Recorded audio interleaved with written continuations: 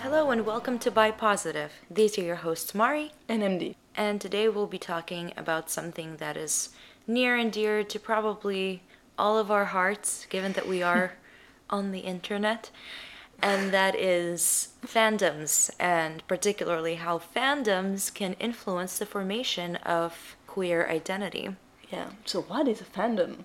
What is a fandom? That's a very good question. A fandom, I should have probably looked up the dictionary definition, but in my understanding, as a psychologist, I would say that a fandom is a group of people who are very passionate about a particular thing, which is usually a media product or a personality or a, musician. Video game.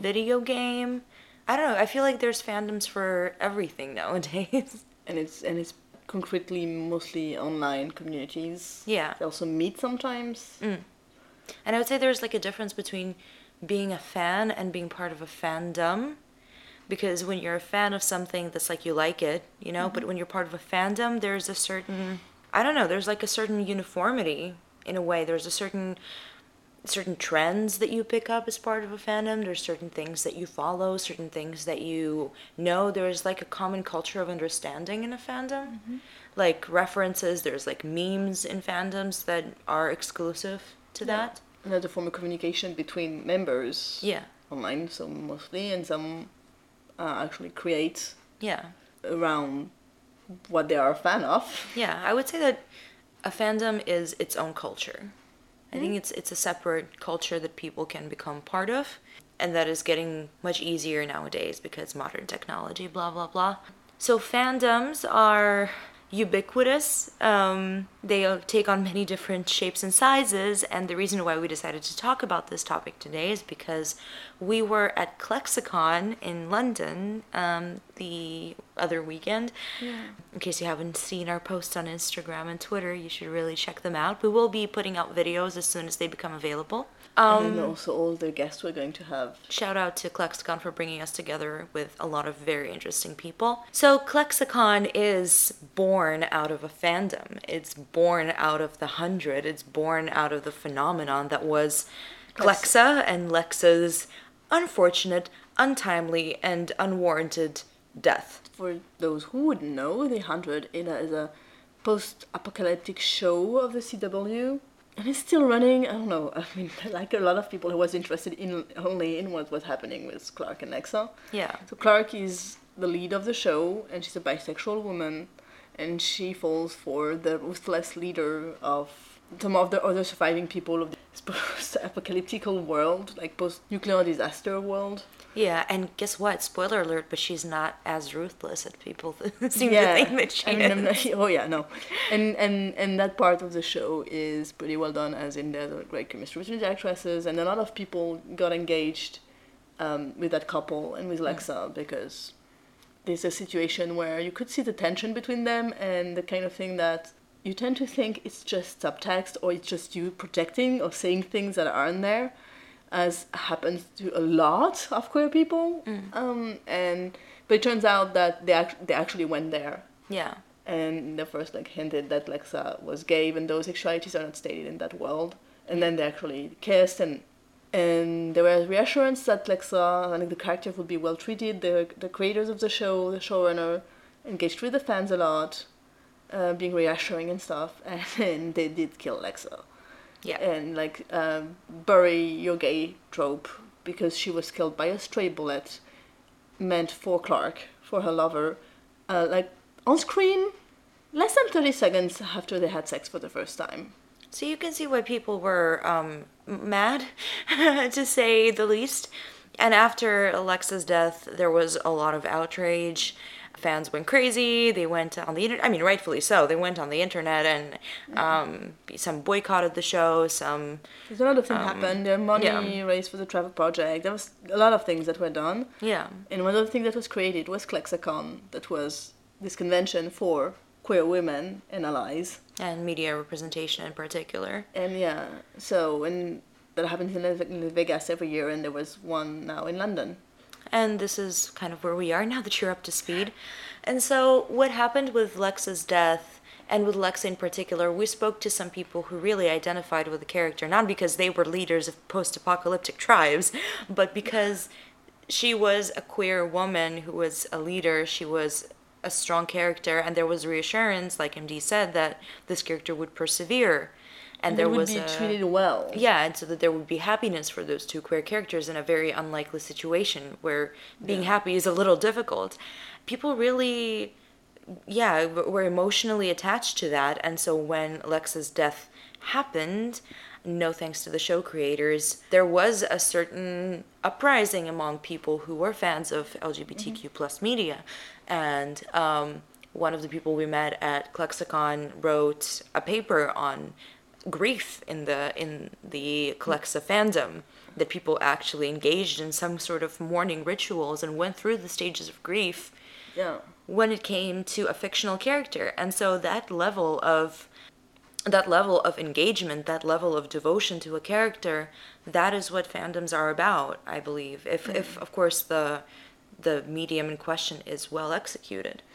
I think, Lexa did tick most of the boxes of what makes a character a good representation, or what people actually engage with, because the very emotional engagement, I mean, the actress did a pretty good job with it, and actually she left the show for another show, but they had other choice than kill the character. Yeah. And so she was empowering, and even though the world was horrible, you could see that in that world, you could be probably a lesbian, because we don't really know her sexual orientation, but that's how she's more or less coded and presented. That it's, I mean, no one cares. She's the leader, and she's a commander, and no one cares about her sexuality. They kill her significant other, but because she's the commander, not because they are women. Yeah. And I think another example that I kind of wanted to also note is the whole Voltron fandom thing, with what happened with Shiro. Yeah. Because that happened very recently. That happened before season 7 of Voltron came out. Voltron is a show on Netflix about robot lions. Just stay with me. And it's a cartoon, but it's not just for kids. It's a very good show. It's based off of an 80s classic, which they revamped. They added a lot of more diverse characters, a lot more introspection and psychological stuff. And so one of the characters, Shiro, who is kind of the main character, I would say, in a lot of ways. He's the leader, anyways. He's the leader of the show. He was revealed to be gay, and that happened during another convention, so people were really hyped for that. They introduced his fiancée, to whom he was engaged before he went on a space mission and got lost. And so people were super excited about that, about the fact that this really strong character who went through a lot of crap, who's suffering from PTSD, who is also an Asian man, who is not your typical, like, queer-coded character also, because he's quite, physically muscular, he's big, he's very assertive, so he's not, like, coded as your typical average gay. It would be, like, stereotypically masculine, in a way. Like a guy's guy type character, that he would be gay, and that would be part of the show. Yeah, and he's also disabled because he does have a prosthetic arm. So he's a really fascinating character who a lot of people identified with and looked up to, and they call him Space Dad and everything. So there's a sort of following around him. But what ended up happening is that Adam, Shiro's fiance, who was introduced into the show, had like 20 seconds of screen time, basically, and he ended up dying almost off screen in this way that, the Earth was attacked, and he was the first person to go out and fight, and he got caught in the attack, and he died before Shiro even came home.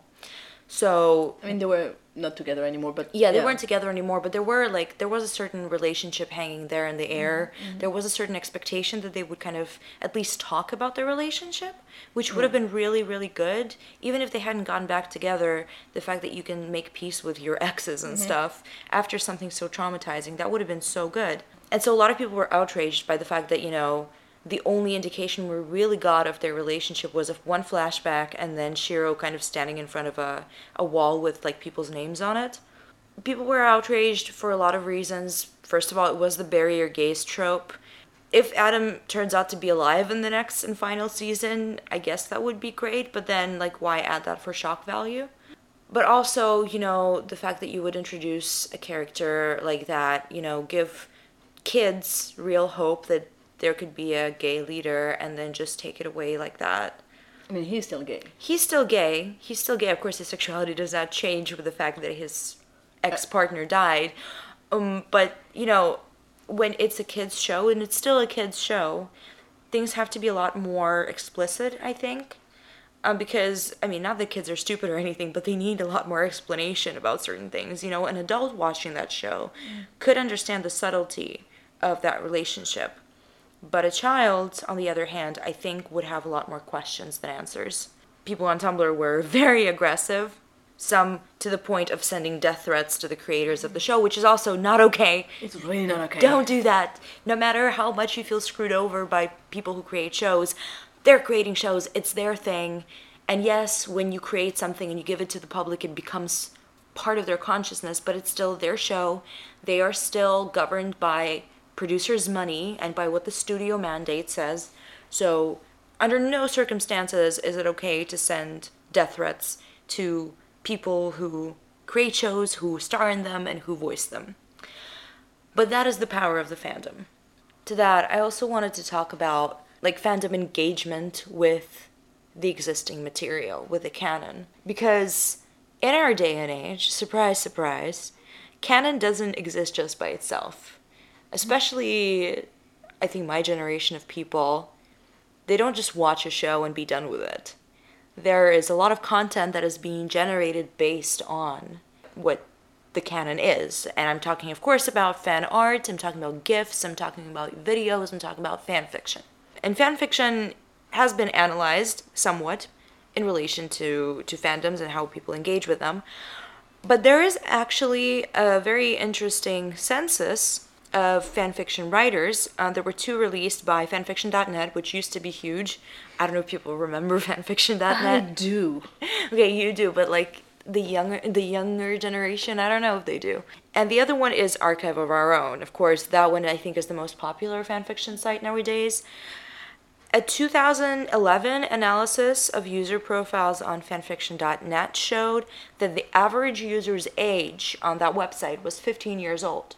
So these are all pretty young, impressionable kids. I'm pretty sure I started like reading fanfiction when I was 13, and I clicked on the "of course I'm over 18" thing because of course I really wanted to grow up. But I feel like a lot of kids these days find out things that they're not supposed to through fanfiction, or at least that's my experience. Like. There is no real filter, which is quite a problem. There is no real age filter when it comes to fan fiction. Anyone can read it and anyone can write it. So there is some controversy when it comes to the consumption of that kind of stuff, especially when it's R-rated. Interestingly enough, on Archive of Our Own, the average age in 2013 was 25. Oh, that's actually surprising. Yeah, so the audience, I guess, and the authors have matured more. It's still the same people. It's still the same people, but I feel like the people who were 13 at the time of when fanfiction.net was popular. Yeah. Later transferred and grew up, and they transferred to Archive of Our Own and kind of evened out that age. But it's actually quite interesting because when you look at people who write fan fiction, there's a lot of people way over the age of 30 who have, stable jobs and families and stuff, but they still do it because it's what makes them happy. And you have published author who also write fan fiction and also sometimes use some of the material for their books. Yeah. It's a way of keeping there. Yeah, and okay, not talking about that. Can I actually say how much I hate that thing? Go ahead. 50 Shades of Grey is garbage. And yeah, it was a Twilight fan fiction, and it's scary. The thought is scary. Yeah, the thought is scary that there is so much really good fan fiction out there. And the one that was published. It's questioning the universe right now. But anyway, the other interesting thing, Archive of Our Own census from 2013, it showed that only 38% of respondents identified as straight. So, are fandoms important to the queer community? Let's think. Maybe. I'm gonna say yes. And maybe when you don't find the representation, when you don't see yourself on screen, you need to write about it. Interesting. And also, interestingly enough, since we're talking about representation, more people, according to that same census, identified as genderqueer than as male. Because guess what? There's more straight white men on TV than other characters. Yeah. So, you do raise a very good point. The fact is that, there is this tendency, especially like when I was like watching and reading things like Harry Potter and Supernatural and Glee and like all of those shows in the earlier 2000s, a lot of the characters were straight. There was only like maybe one token. Glee a little less. Okay, okay, for that time, Glee was super progressive. Yeah. Now when you look back at it, it's hella problematic, but... Yeah, and speaking of fandoms, stuff happened, but yeah. Yeah. But the thing is, when I was watching those shows, I wanted to make those characters queer because it just made sense. And it made sense because I didn't see myself in any of the characters. Of course, back in the day, I was also in quite a bit of denial as to why I really wanted to make characters gay. More on that later, or not at all. But there is this tendency among people who are queer, who don't find themselves represented, who are also people of color, to produce fan fiction and create that representation for themselves, which is a wonderful thing. The most beautiful thing I think about fandoms is that you don't have to follow the canon. You can make the characters your own. And yes, maybe some things and some fanfics that are written are completely out of character or set in alternate universes or whatever. But it doesn't matter. Yeah, to be honest, some fics are just, you have the names of the character, but that's it. Yeah. Other than that. But still, like... You can picture their face, but like... Yeah, but still, like, when you have, say... And that's another thing about queer fandom engagement with the medium. Like, again, I was thinking about Supernatural, how like people would ship like Dean and Castiel, and to a lesser extent Dean and Sam, which is a little weird, together. And later that became grounds, and that became material for a lot of jokes in the show, which sometimes were a little bit but most of the time they were quite good-natured. And they even wrote a whole episode dedicated, it's called Fanfiction, dedicated to this whole idea of people shipping the two characters together. But I don't know if, like, creators, I mean, some writers probably do, but, like, showrunners, people in charge, realize how much people engage with those characters, how much they mean, and how those... Okay, shipping is fun, but sometimes it becomes more than that, because it becomes identity building. And that, yes, you can't bear the responsibility of the world on your shoulder when you write something. When you talk about it, you have to be very, very, very respectful, because for some people, it's just, they're just at that key moment where they're building themselves, and they really, really need to have that positive... I mean, they don't need the character to go necessarily where they want it to go, but at least to feel respected. Yeah, I think that's the creators. I think that's a big issue, is that nowadays a lot of creators they mine things from the fandom, but they don't give back. I think that's a really big problem. Like, they would, like what happened with Lexa, I assume, is that they saw how much people loved that character, and they milked it for the emotional gratification, so people would engage and buy the merch and stuff. And they used the fact that there was a progressive thing to do, to have the character and to have this relationship, to have good PR. But on the other hand, there is research about how fandoms, and for people who, especially people who are quite introverted, which a lot of us fandom geeks are, participating in fandoms can develop, 1, perspective-taking skills in younger people, 2, decrease people's feelings of depression and loneliness, 3, improve psychological well-being, especially in people with low self-esteem. And I can testify to that because my self-esteem is in the crapper, but being a creator in a fandom is an amazing feeling because you don't really need much. You just need your talent, and you need an internet connection, basically. And that's all you need to know, and it's all you need to do. And when you get good feedback from people you have never seen or talked to before, that is insanely gratifying, and it also minimizes the anxiety of actually having to go out and talk to people and show your art physically. It's also a way to get social support. Yeah. Without needing social interaction, like classical, traditional social interaction where you need to, go out and talk to people. Yeah. And I think there is a certain, I'm just going to plug myself here. I wrote a paper on Tumblr usage by the Attack on Titan fandom. If anyone wants to read it, I'll link it. There's one thing that I kind of found staggering at first. I mean, now it has become very commonplace, but when I became part of that fandom, I realized how much of a culture it had in terms of like its own set of rules, in terms of not just shipping and ship wars and all of that stuff, but whenever there's content creation on a given platform, say Tumblr or Twitter or Wattpad, whatever you use, there is a certain culture of respecting the author and respecting the artist, crediting them, and giving back to them. So like reviewing people's work, not reposting people's work, and in that sense, fandoms are very self-policing, because you see people like calling people out. Yeah, I was going to say that. Yeah, there's a solidarity, or even telling to an author or an artist like, your work has been reposted on this platform without your authorization. So yeah, and so it's basically just built on this mutual regard of each other as creators, and also a common love for the source material. And I think that's great. And new platforms, I mean, new. Tumblr isn't exactly new. I feel so hip now. But platforms like Tumblr, they allow for me it's new. for that, they allow for easy creation in a way, or not even easy creation, but easy dissemination. Because all you need to do is basically slap a hashtag on it. Yeah.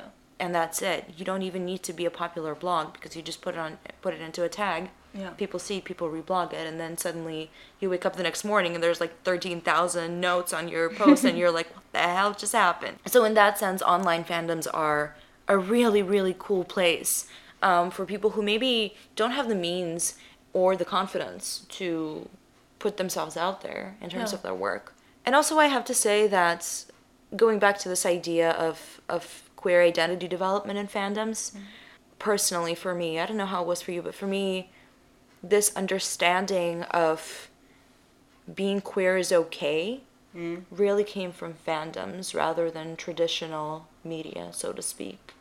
Because that was the first place that I saw it was super frequent to have queer characters. Maybe in canon they weren't, but in fan fiction anything is possible. And so you would have like Harry and Draco and stuff, and that would be completely normal, and that felt good. Okay, I mean, there's two things to that, I think. Yes, it's true, and I don't even know how, I don't remember how I started reading fanfic and stuff, because it was ages ago, but I've never been active in fandoms. I've always been like silent type, just being there, and never super engaged. But I did read fanfic and like later be on Tumblr, and it's true that I did find resources when I was trying to figure out what was going on for myself, and like also on YouTube, it's the same thing of people talking about their experience and doing it through characters. So in that sense, fanfiction helped me. But there's the thing that is there's a lot more, I mean, back in the day, and especially when I was actually reading Harry Potter fanfiction, there was so much more male/gay characters. That's true, yeah. So I think it's an interesting way for when you don't identify as male, because you can still project on it, and it's sometimes probably less scary to start with that than actually doing something that's more closer to yourself.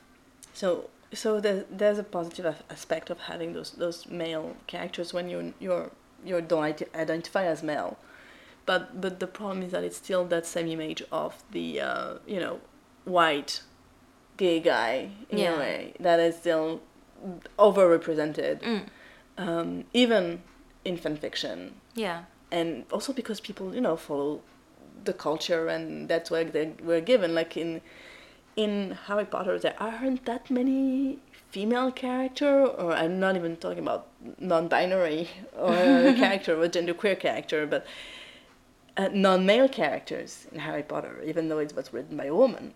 You don't have much to work with, so then they can bending gender, and I found that very interesting. So I think there was this lack for me also there. I missed something.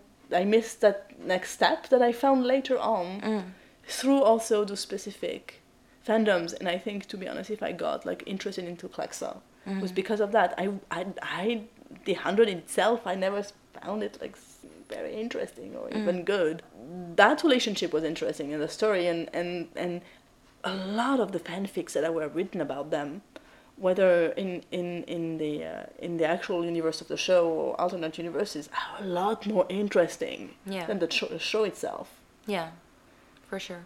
And I would also say this, like, because there are still so few queer characters, that, you know, what I noticed when we were at Lexicon is that everyone has common references. Like, pretty much every show that features queer characters, everyone knows to a certain degree. Yeah. Like, you could mention some obscure show that had, like, one queer woman once, you know, 3 seasons ago, and people are going to be like, yeah, I watched it just because of that one scene. And you're like, for Christ's sake. Yeah, or at least you have heard about it, in Yeah. a way. It's not something, it's not foreign, it's like obscure web series Yeah. that no one knows about if you're not in a queer woman, basically. Yeah. Yeah. It's a pretty interesting experience to see that. But all of that, to go back to the topic, it's really social support. And I think you have that function of social support, identity building, normalizing the experience, and also when there's an interaction with older people in fandoms, it has also this reassurance role. So we really find the same kind of roles that we can find in representation. So it's kind of doubles the experience. Yeah, I think you do raise a valid point, because I remember also, you know, when I started writing fan fiction, I would love commenting on other people's work, and to have an author who writes a lot better than I did at the time and who is older, to have them respond to my comment, that was super gratifying as well. Because it also gave me this idea that, you know, that I can still engage with this person even though they write like a god, but they're just a fan like I am. Yeah. And I think that's a really cool part also, is that you can directly interact with people who can appreciate your work. And that is the thing that traditional media nowadays, they're still learning how to do with like fan interaction. And it's still a little hit and miss also because of the popularity of some of the source material. But whatever, you know, this whole fandom creator engagement that more and more showrunners are into nowadays, we made that. People in fandoms came up with that. Yeah, and also it's changed in many years, because like with YouTube or Yeah. even web series, you start smaller, so you have a lot more interaction, and you know, like at least in the beginning when someone starts doing YouTube videos, they are the one person putting them online. Yeah. So it's a little bit different than you see your actor on screen, but there's a whole machinery that you don't understand. Yeah. Between what you see on screen and the reality of the person you see on screen. Yeah, and I would also say that, you know, now, since we have social media and creators do try to connect with their fans, like, okay, so I've never seen Star Wars, but you love the franchise. Yeah. And when you watched the first Star Wars movie, could you imagine, as a fan, being able to, in some way, directly talk to an actor from that movie? No, but also I was a kid, so... Yeah, I know, but still, like, that would seem like a wild... fantasy, right? Yeah, it was completely crazy. Yeah. It's something that was not possible. But also because it's Star Wars, like such a big thing. Yeah, I mean, still, it's not very possible nowadays, but now at least with Twitter, you can talk to Mark Hamill. Yeah, you can talk to them. You can like engage with them. They post snippets of their lives, and so they feel more accessible, even if they don't necessarily, they aren't necessarily that. I mean, it's very interesting. I was just thinking about Carrie Fisher. And the fact that, she had very iconic roles. And she did a lot of things behind the scene in Hollywood. And she also was a great mental health advocate. She had a lot of very, very interesting things to say. And she was very fascinating, like her own Princess Leia in a way. And really, no one knew that before she was on social media. Yeah. People realized that there was more to her than playing Leia. It became apparent because she was on social media and made pretty good use of it. Yeah. And I would also say, since we're talking about social media, that to see actors who are queer, who can engage with their public, and who you've seen, that's also super important. Because, I mean, I'm going to go back to Voltron because I'm like a fangirl. But just last week, Bex, who voices Pidge in Voltron, posted... Bex is non-binary, they're non-binary, and they posted a picture of themselves topless on Instagram. And there was such a wealth of support, and people really loved that they did that, and that was, you know, quite brave that they did that, despite the fact that Instagram is notorious for taking down pictures of anything that looks like a female nipple. And so there was a lot of support. People were super happy about it. People felt validated, and, you know, it was non-binary people, trans people were like, this is great. And when the picture got taken down, because of course it did, a couple of days later, there was a lot of outrage because, like, to see someone who was a hero to them at that moment, to have them invalidated by this corporate machine, that made people feel a certain type of way. So I think it's just really cool that queer actors and queer creators and queer musicians, whatever, queer people who are in a position of power and an influencer position can directly engage with their fans and thank them for their support. And I think that gives a completely new dimension to that fandom experience. Yeah. When you have a queer actor or actress who can engage with a queer fandom, because it's so layered. Because there's a representation, there's a character, but there's also the experience of meeting someone else who has a similar type of experience as being queer. And that's, you know, that we could also feel at Lexicon, that difference with, like, you know, out queer actresses. Yeah. That there was some way of relating that was very different, and even that's what Jamie Clayton said. Yeah. And she's a trans woman. She's absolutely charming, by the way. I'm just gonna say that. And she's a trans woman. She's but she identifies as straight. So the experience might be very different from a lot of the women that were there, or AFAB, or allies, or all the people that were at Lexicon. But still, there were this shared queerness, and she said that she felt really safe. Yeah. And it was a particular feel for her to be at this queer convention. She's used to Comic-Con, to other things, and her show is very queer. But being in that environment was special to her. And, I mean, of course she could have not actually meant it, but I think she did. I think she did. I think she was very sincere about that. And because there was a shared vibe in the room. Yeah. I think also because probably half of the women in that room were completely and totally in love with her. And she broke the heart of all of them. She broke their hearts completely when she said that she was straight. But yeah. Yeah, it was a very interesting experience to live, you know, to take the online fandom and live it in real life. You know, I'm still a little bit like, did that actually happen? Because it just felt like I was walking through Tumblr. Yeah. And that was a little weird because you're not used to people speaking that way. You're not used to people doing those things. And suddenly they are right in front of your eyes and you're like, holy shit. Like, people actually want gender-neutral toilets, and they actually Yeah. care about it, and the one that was there was not accessible, and Yeah. and people were mad, I mean, about it, and they were right, but it's not something you're used to. Yeah. I mean, you're used to people not caring about that kind of things. Yeah, you're used to, like, in your day-to-day life, unless you solely exist in your queer community, then you are not used to people being like, oh yeah, you know, gender-neutral toilets are important. And having non-binary characters in TV shows is important.